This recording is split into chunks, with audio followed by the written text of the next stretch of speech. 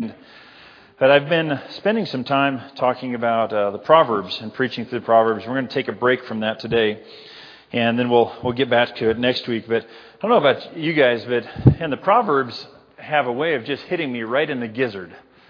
There is I know as people we don't have a gizzard, all that kind of thing. Although at a youth group event, I saw a guy convince one of the other kids in the youth group once years ago that she had a gizzard. But anyway, that was another story for another time, and it was kind of entertaining. But the idea is that there's something about the Proverbs that just hit us hard, because we look at those Proverbs and what it means to live a godly, honorable life, and when we take an honest assessment of ourselves, we think, boy, that's I've got some ways to go in that. And that's very healthy, because that's God's Word getting into us and working on us and saying, all right, you're not there yet. You got a ways to go. You got transformation that's coming. And so you need to look more like what these Proverbs are talking about.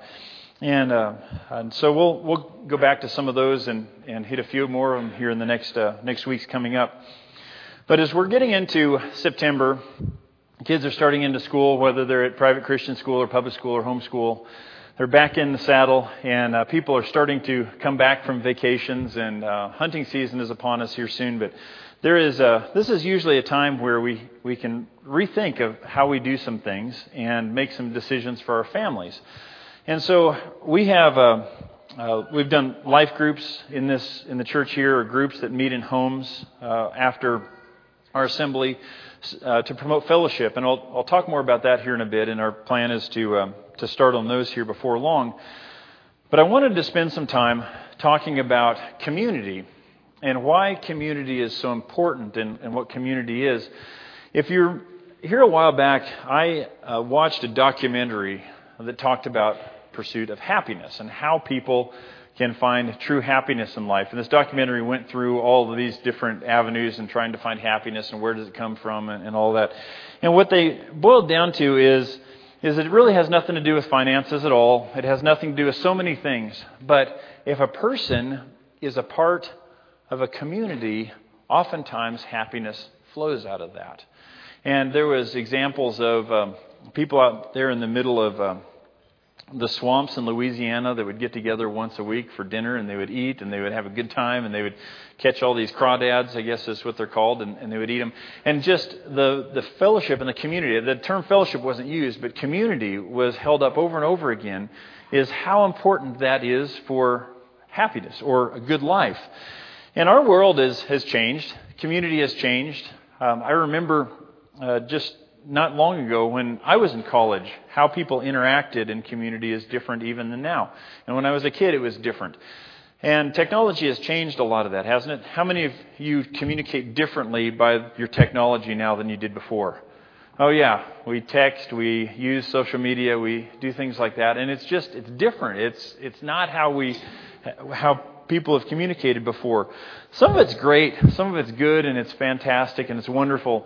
And like, for example, right here, we're broadcasting out, and there's people in different places that are listening and will be over the next while. There is something that happened really neat this week, is there's a lady that is connected with our online community that lives in California. And I told Cody Baker about it, she heard that little Arlo was born, so she sent a gift. And there's a gift there in the back. Did you see it? You got it? There it is, right there. There's a gift came in the mail to the church for baby Arlo. Someone who has never met baby Arlo, has never met Cody and Holly, but saw that the baby was born here and was blessed and prayed over and said, I want to be a blessing for that. That wouldn't have happened a few years ago. And that's wonderful. Isn't that amazing that sort of thing can happen? And we can share each other's lives that we've never even met before from long distance. And it's amazing. But there's a side to it that is more difficult because there's really nothing that can replace face-to-face community, right? Sitting down at a table with someone and eating dinner with them and just sharing life. And some of this technology can be an aid and can be great, but man, nothing can replace just face-to-face, can it? It can't do that. The analogy that some of us were talking this morning that I thought about in terms of this is a lot more people meet each other online now, right? And there's dating websites or whatever it is, or they just are part of some group that has common interests and they meet each other online. But if they're going to date, sooner or later they're going to have to meet face to face, aren't they? Yeah, that's just how life works, because you cannot just eliminate face to face, and that's so important part of community. If you go to Revelation, I'm going to read something here that is this ideal picture where we're going to all exist and participate in someday. Revelation 21, and I'll start reading in verse 1. It says, and this is John seeing something that's beautiful and amazing and trying to put human words into a description that is beyond his ability to do so. It said, then I saw a new heaven and a new earth, for the first heaven and the first earth had passed away, and there was no longer any sea. I saw the holy city, the new Jerusalem, coming down out of heaven from God, prepared as a bride beautifully dressed for her husband. And I heard a loud voice from the throne saying, look, God's dwelling place is now among the people, and He will dwell with them. They will be His people, and God Himself will be with them and be their God. He will wipe every tear from their eyes, and there will be no more death, or mourning, or crying, or pain, for the old order of things has passed away. You see what happens here is that here is a beautiful picture, a very brief picture, but very beautiful picture of you have God and mankind existing and living, dwelling together. Now, the last time that happened in this way was in the garden. Genesis 1 and 2, Adam and Eve walk side by side with God, and there's this beautiful, harmonious relationship. Sin enters the world, and God has continually tried to rekindle and fix this relationship over time. But as we look around, we know that we're not a finished product yet, are we? We're still in process. And so John was able to fast forward, and God showed him is that someday this is what the finished product is going to look like, is we're going to be able to sit side by side with our Creator and speak freely and talk, and there's not going to be any more evil or any of that stuff anymore. It's just going to be good. It's going to be beautiful. It's going to be amazing. It's going to be awesome. And that is what community is all about. And in the meantime, God has left us here saying, I'm going to give you my Spirit, but your job is to start looking like this. You're going to be in process, and I know there's going to be shortcomings. Read 1 Corinthians. There's plenty of shortcomings that we have in this life. But what you're going to show to the rest of the world is something beautiful. You're going to be this city on a hill, this light that shows what I'm all about to everybody else. So here's some scriptures that talk about community, I think that are important for us to consider and think about here. Community is, first of all, we are a community that is very unique. In 1 Peter it says, but you are a chosen people. So an adopted people, someone that's chosen, saying, hey, why don't you come be part of my family? A royal priesthood, a holy nation, or a nation that is set apart, that is different from the other nations. God's special possession. And we have all of these blessings, all of this identity, because He wants us to sit around and just enjoy it ourselves, right? Is that what He says there? That you may declare the praises of Him who called you out of darkness into His wonderful light. We are called to be the community of God, and these things that are set apart, these descriptors that are different than the rest of the world. I doubt anybody here has royal blood, right? I have an aunt that has done a lot of research into my family history. And it's good research, valid research. And she went way back and figured out that my ancestors, and on both sides actually this happened, but on my mother's side specifically, my ancestors came to the New World in the 1600s. And long before Ellis Island, we've been here a long time. And what she discovered is that, you know the story of Richard the Lionheart and Prince John? Prince John's kind of a rat that tries to take the crown while Richard is gone and all that. Well, apparently, I descend from Prince John. Yeah, not exactly, something I can look back and say, oh, well, good. But what happened a lot of times in those royal families in England is there were a bunch of kids and there were only a few that could be in favor. So the rest of them had to find something else to do. And my ancestors decided, I'm going to go to the New World. That sounds great. I'm going to get out of here. Maybe they did something, got in trouble. I have no idea. That's been lost to history. But it makes me think is that that's probably about as close to royalty as most of us get in this room, right? But if you look here, God says, no, you're a royal priesthood. You're my people. You've got a spiritual royalty that is beyond anything in this world, anything physical you can touch. It's great. And so if you ever wrestle with your well-being, look at this scripture. Because what God has done for us and His plan for us is so much greater and more beautiful than anything we have in this world. But we are given all those things so that we can show light in darkness. Proclaim the praises of God. Once you were not a people, but now you are the people of God. Once you had not received mercy, but now you have received mercy. That's what God has done for us. I watched a seminar online. It's usually a conference where people fly into Nashville and participate with the North Boulevard Church of Christ. And it's called the New Day Seminar. And what they do is spend time talking about making disciples and growing disciples. And because this year the COVID stuff is happening, they had it all online. So I was able to watch and to participate some of it here this last week. And one of the presenters talked about how, remember, to do the Great Commission, you don't have to have anybody's permission, right? As Jesus said, go into all the world, make disciples. You don't have to ask church leadership. You don't have to talk to anybody else. That is a command and a direction for all of us. And the same is true with this, is that we don't have to ask anybody if we need to be a light to the world, right? That's what God tells us, is that you are this special people that I've created to be this brilliant example of what I am to the rest of the world around you. That's what you're supposed to be. And so just think about it in these terms, and the analogy was used, is that if you walk in, you look at one of these lights right here, you look at it and you can see that it helps light this room a bit. But if you focus a light down to a very precise point, what does it become? A laser, yeah. And so we can focus ourselves on a whole lot of different things in life. But it's important for us to come back to always remember that we're called to be a light to the world. That's fundamentally what our purpose is. We're a unique community that's designed to be something different. Furthermore, we're to be a community that is a healing community. You look at this picture here before I pull the scriptures up. This was a devotional of teenagers and high school or college students that happened at our house here a few weeks ago. And boy, it was just a beautiful spirit that as we sat around and talked about spiritual concepts and how God was working and transforming in our lives.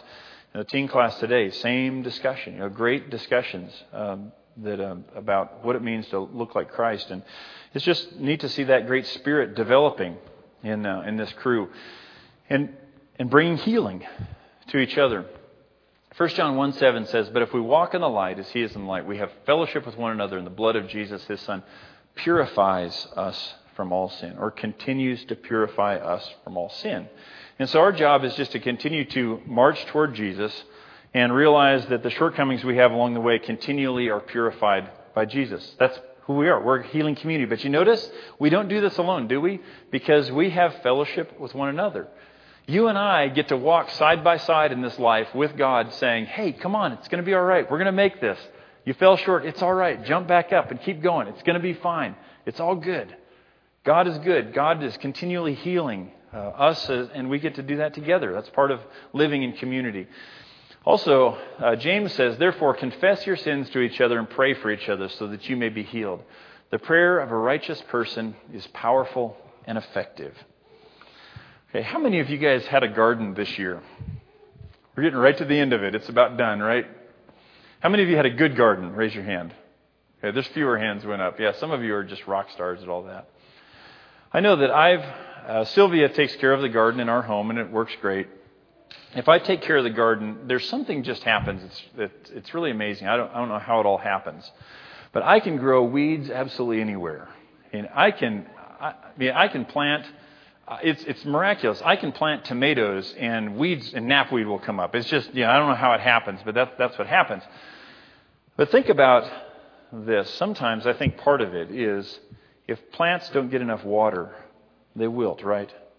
If you've been to a garden that hasn't been watered, you look at it and the soil is dry, the plants are dying, things just aren't going very well. But what happens when you give that soil enough moisture? All of a sudden things look green and start growing and fruit is produced because it needs moisture. And so for us, it works the same way, is that we have, if we are not transparent, if we're not confessing our sins to each other, if we're hiding it, if we're putting up this, as it's called, a glittering image that everything looks great, but it's really not, then what happens is our soil becomes dry and will not produce fruit, and it's destructive. And I think that's a helpful analogy for me to think about, is confession is like water. It's this water that just produces, that nourishes the soil and so it can produce great fruit. And the same thing happens in our lives when we walk through life in a healing community together. Here's another scripture that we understand from Scripture that the community of God is a forgiving community.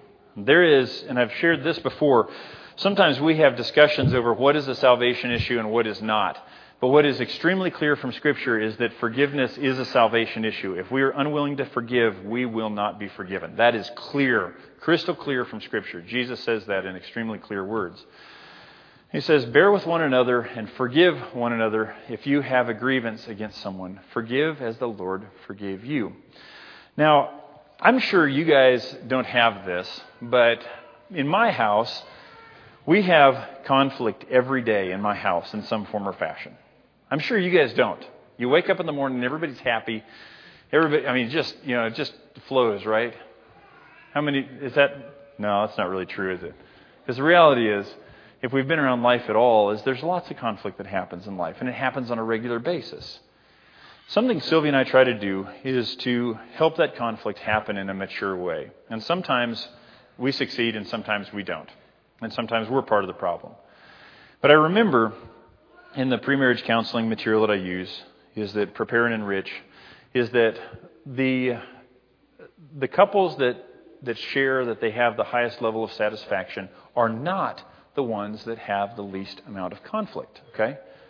They're just the ones that have learned to walk through conflict every day and not be afraid of it, not realize that, oh, this is the end of the world, but just realize, hey, it's all right. We're going to deal with this. It's going to be all right, and we're going to grow from it, and it's going to be okay, and we're going to be great. And when we learn that, and we learn those skills, then amazing things happen. But forgiveness is necessary in all of that. But that is what the community of God is supposed to be. And isn't it, if you've been in a situation, all of us have, as we're sitting here, where forgiveness is extended and accepted, isn't it beautiful? Isn't it great? Isn't that how things are supposed to be in God's kingdom? That's the way we're supposed to function. And it's so different than so many other things that happen in our world. But this is a community designed by God to be a community of forgiveness. Furthermore, it's a helping community. Here's Galatians chapter 6, verse 2 says, carry each other's burdens, and in this way you fulfill the law of Christ. Now, there is all sorts of ways to fulfill the law in the Old Testament, sacrifices, all of those type of ritual laws. And this wasn't excluded, but you note what is said here by Paul, is that you want to fulfill the law, you want to fulfill the law of Christ, love the Lord your God with all your heart, soul, mind, strength, love your neighbors yourself, then carry each other's burdens as you go through life. And just take care of each other in that. I know that for myself, when I start thinking about, oh man, poor me, I'm having to do all this stuff and no one is helping me with all of this stuff. What I realize is that that's just Satan talking, trying to get me bitter. That's all it is.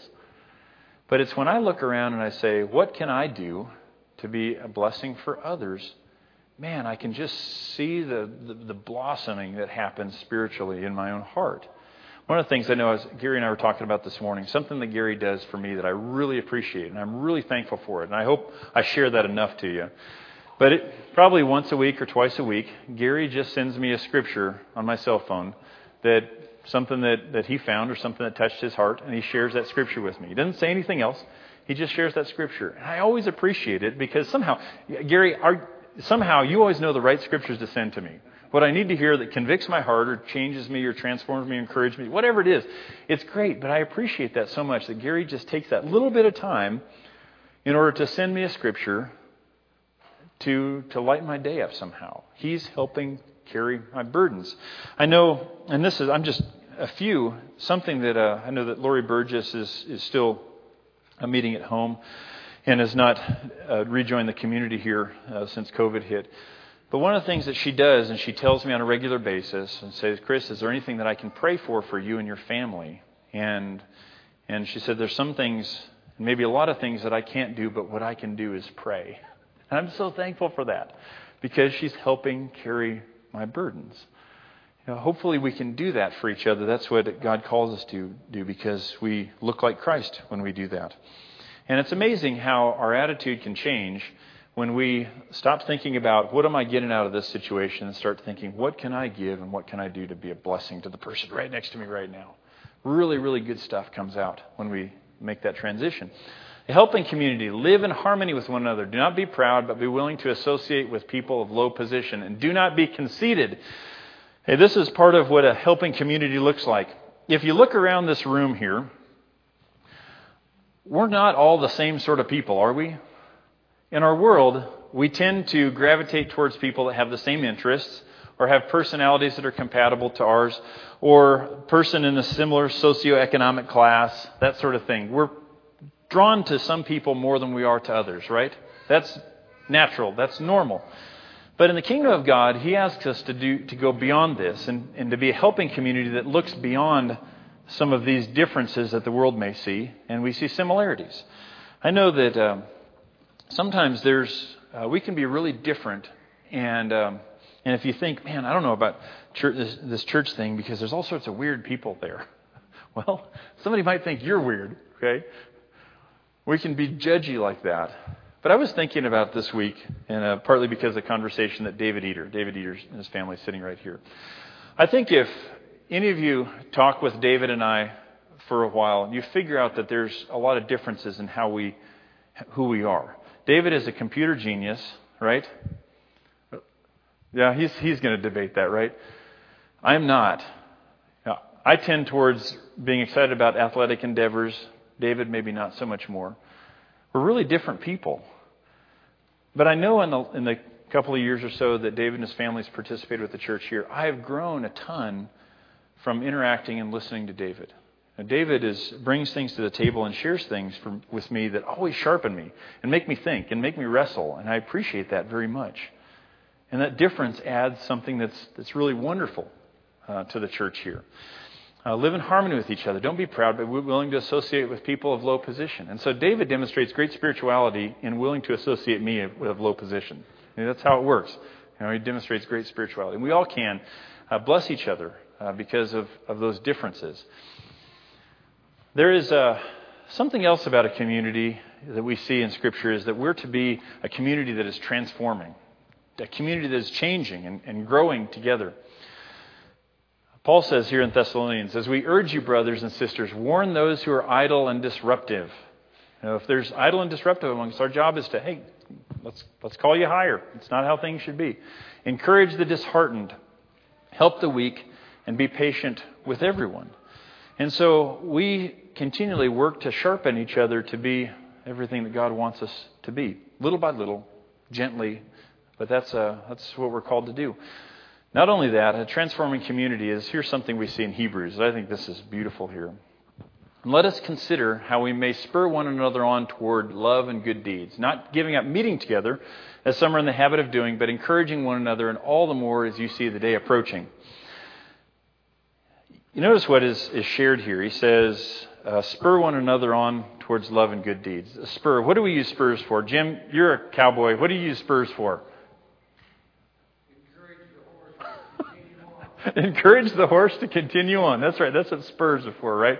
I've never had a pair of cowboy boots on in my life, and I've never had a pair of spurs on, but I understand that's what they're for. It is to spur the horse to move forward. And that's the image that is used here, is we spur one another on towards moving forward. But you notice how we have to do that? Is we have to do that by living and existing in community. It appears what's happening when the Hebrew writer writes this is there's been some tough times in the synagogues. Because in the early church, the churches in the synagogues were hard to tell the difference sometimes because whole synagogues would become followers of Jesus. And they didn't cease to become Jews, they just became followers of Jesus. Hey, this is the Messiah. Of course, this is great, fantastic. All right, we're going to follow Jesus and just pursued that. But what happened, you get towards this time, there's a pushback from some of the Jewish synagogues saying, wait a minute, we don't want these Jesus followers in here with us. They should not be among us. We don't believe that Jesus is the Messiah. We want them out. And during that time, there was a line that was added to one of the songs that was sang in the assembly when they came together in the synagogue, was, "Let followers of Jesus be destroyed or accursed."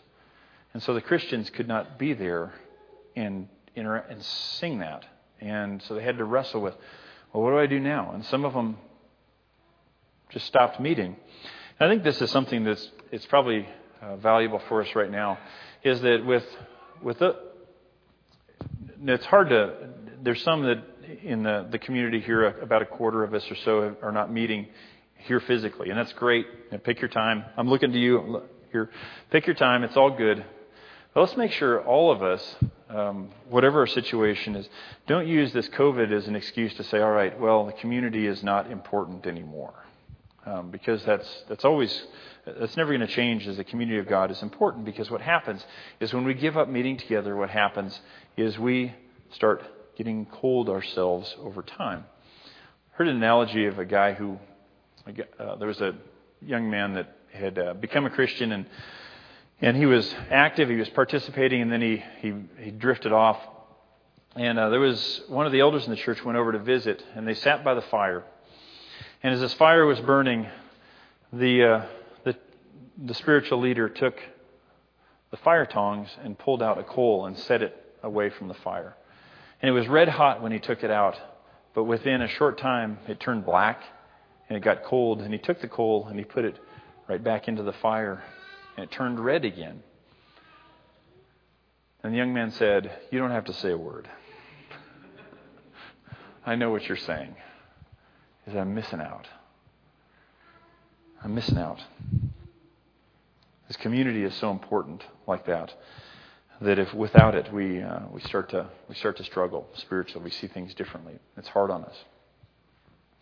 So our job is to encourage one another higher as we come together. The community is also a community that is a gifted community. Each of you should use whatever gift you have received to serve others as faithful stewards of God's grace in its various forms. That's what we're called to do.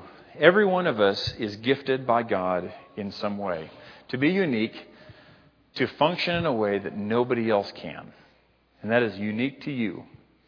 We were talking about that in the teen class tonight as we went through, this morning, Luke chapter 15, the parable of the lost son that goes away, comes back. You can look at and read it through it in Luke 15. But one of the things that came up that I appreciated is that God knows you before you're born and is excited about what you are going to be and do in life. And there's some other scriptures we looked at that bears that out. And so for every one of us, we have some gifts that we are given. And so if we are participating, if we're not, well, first of all, let me take a time out here. One of the things I'd like to preach through is talking about spiritual giftedness, and maybe we'll do that here later this year. I think it would be something really rich for the church here, and something that's been a blessing for me in my own spiritual walk. But first of all, recognizing that you have gifts, and then asking yourselves, am I using those gifts, and am I using those gifts in the community of God? Because if I'm walking through life as a Christian and I'm not even considering what God how God has made me and how I'm designed to use that, then what's going to happen is you're going to miss out. And so is everybody else around you. Because your presence and what you bring is not being shared as it could. And so when we look at all of this here, this community that God has created for us, a community that is unique, a community that is healing, a community that is forgiving, that is helping, that is transforming, that is gifted, and we're designed to be a community of God, made to be a light to the world. So think about this for a second. There is something I noticed, and it was something I listened to and heard this week as well, that made me think about this. But go ahead and go back to Matthew. This is what Noah read here as our scripture reading, just a minute. Matthew chapter 5.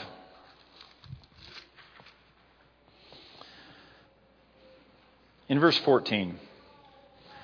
When we talk about don't cover a lamp, you're supposed to be a light on a hill and all of that. And I tend to think lighthouse. Okay, you can't really see it here, but that's a picture of a lighthouse there behind me. Think of this lighthouse, this lone structure standing on a hill that provides light for everywhere around. And so often that's about where the analogy stops in my head. Okay, well, I understand I'm supposed to be a light to the world, so I've got to be a good example when I talk to people and with my parents and my family and my children and all that. And I just need to be a good example to the people I'm around, and there I am, a light to the world. But you notice what Jesus says here in verse 14. You are a light of the world, a town built on a hill that cannot be hidden, or a city on a hill. Do you see what Jesus is saying here? He's not talking about one of us in our own personal walk of life. He's saying you as people, plural, more than one of you. As you live together in this city, you become this light that shines to the people around. It's amazing traveling around Italy and seeing the cities built during the medieval times that are built on tops of hills for defense purposes. And at night you can be far away and you can look and you can see those glimmering lights that are up there that shine out around the darkness. It's not just one light, it's not two, but it's several. It's a whole city that is up there that is shining. And it's made me think how important this passage speaks of community. It's like, as if Jesus is saying, it's not all about just you being a good example. It's about you being the example of what it means to live in community. That's what this light is all about. This light. Because what we see as we open the newspaper and as we turn on the news channel and as we pull up the app on our phone is that there is conflict and battles and fighting all around us. But as a community of God, we're called to be something different. This light on a hill that shines for the people around us. How we interact in community is what Jesus is talking about here. It's beautiful and it's powerful. Now, living in community is one of those things that, and I'm going to share here from the heart a bit. And something I've done before is please understand, I'm not pointing anybody out. Okay, that's not at all the point. Years ago, one of my mentors said, Chris, never ever preach to somebody because, number one, they won't hear it. And number two, it's going to starve everybody else. Okay, don't do that. Just share God's word and throw it out there. And wherever it lands, it lands. That's just how it is. And so there was one time that I shared some things like this. I said, I'm not going to, because this was years and years ago. Someone said, I know you're talking to me because you looked at me. And someone else said, I know you're talking to me because you didn't look at me. So here it is. I'm not going to look at anybody. There it is. Okay, I'm just sharing here. Okay. This is it. But it's hard to be community if we only interact with our community a couple of times a month. Isn't it? Think about this. If I grew up in a home, or if you grew up in a home, and this wasn't my case, but what if you had a father that just showed up twice a month and to say hi, and eat dinner, and then headed out the door again? That wouldn't build a ton of community, would it? I think we would be starving emotionally in some ways. And I think that's what happens to us spiritually, is that we can starve ourselves some ways just not interacting with the community as much as God intended us.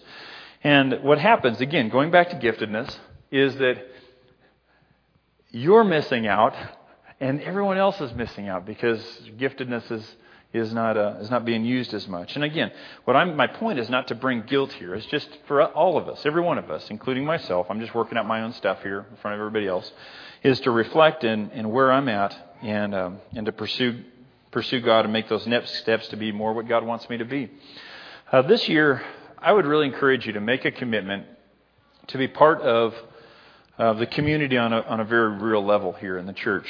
And some of that can happen on Sunday morning like this. And it's one of my favorite times of Sunday morning is right after the final amen happens. Everybody just comes alive and starts talking. And it's beautiful and it's wonderful because that's spiritual fellowship stuff that's happening that's going to encourage us as we go back out into the world. It's awesome. It's great. And it's as spiritual as anything we do. It's great. It's wonderful. And that's awesome. And so there's some great fellowship that happens there. But I would encourage you to take a step even further than that. Because there's something that happens when we sit down with a smaller group of people and we share life.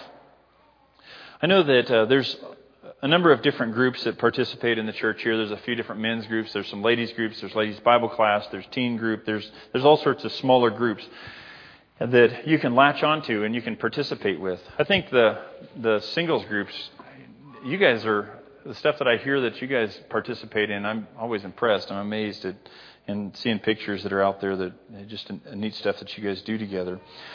But I think about, I'm going to make a pitch here for life groups for just a second here, is that something we do is organize life groups and ask people to, a few families together, meet in homes or meet at the church building with the purpose of saying, we're going to share life together and we're going to do so in a context where we can share our personal stories. Because what happens in our context here is you hear my stories and you hear my sermons. But sitting around the table, every one of us share life, don't we? I know that in times and sometimes, and understand, let me say this and back up just a little bit here, is that sharing life is not always exciting. It's not always one of those things that we come away from saying, oh, that was amazing, that was fantastic, that's great. But sharing life is one of those things that we do consistently, a little bit at a time. And before we realize it, we look around and say, wait a minute, we've built something here. We've built some trust. We've built some friendships. We've built something that can be really good going forward. And I know that at times I have sat in life groups where we meet afterwards, usually in the groups that I've been a part of, we meet after assembly, and there's a question that comes up that someone shares, and I think, man, I had no idea that they have experienced that or they've been through that. And wow, I've got a lot to learn from that person. That's something that's really beneficial. That's something that's amazing there. And I'm listening, I'm learning.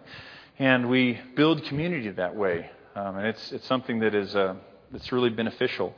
And let me share this from a different angle as well. There was a study a number of years ago that came out that scared churches to death.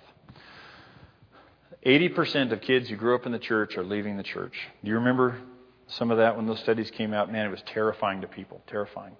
Because, oh no, what's happening here in our world? And of course, look around.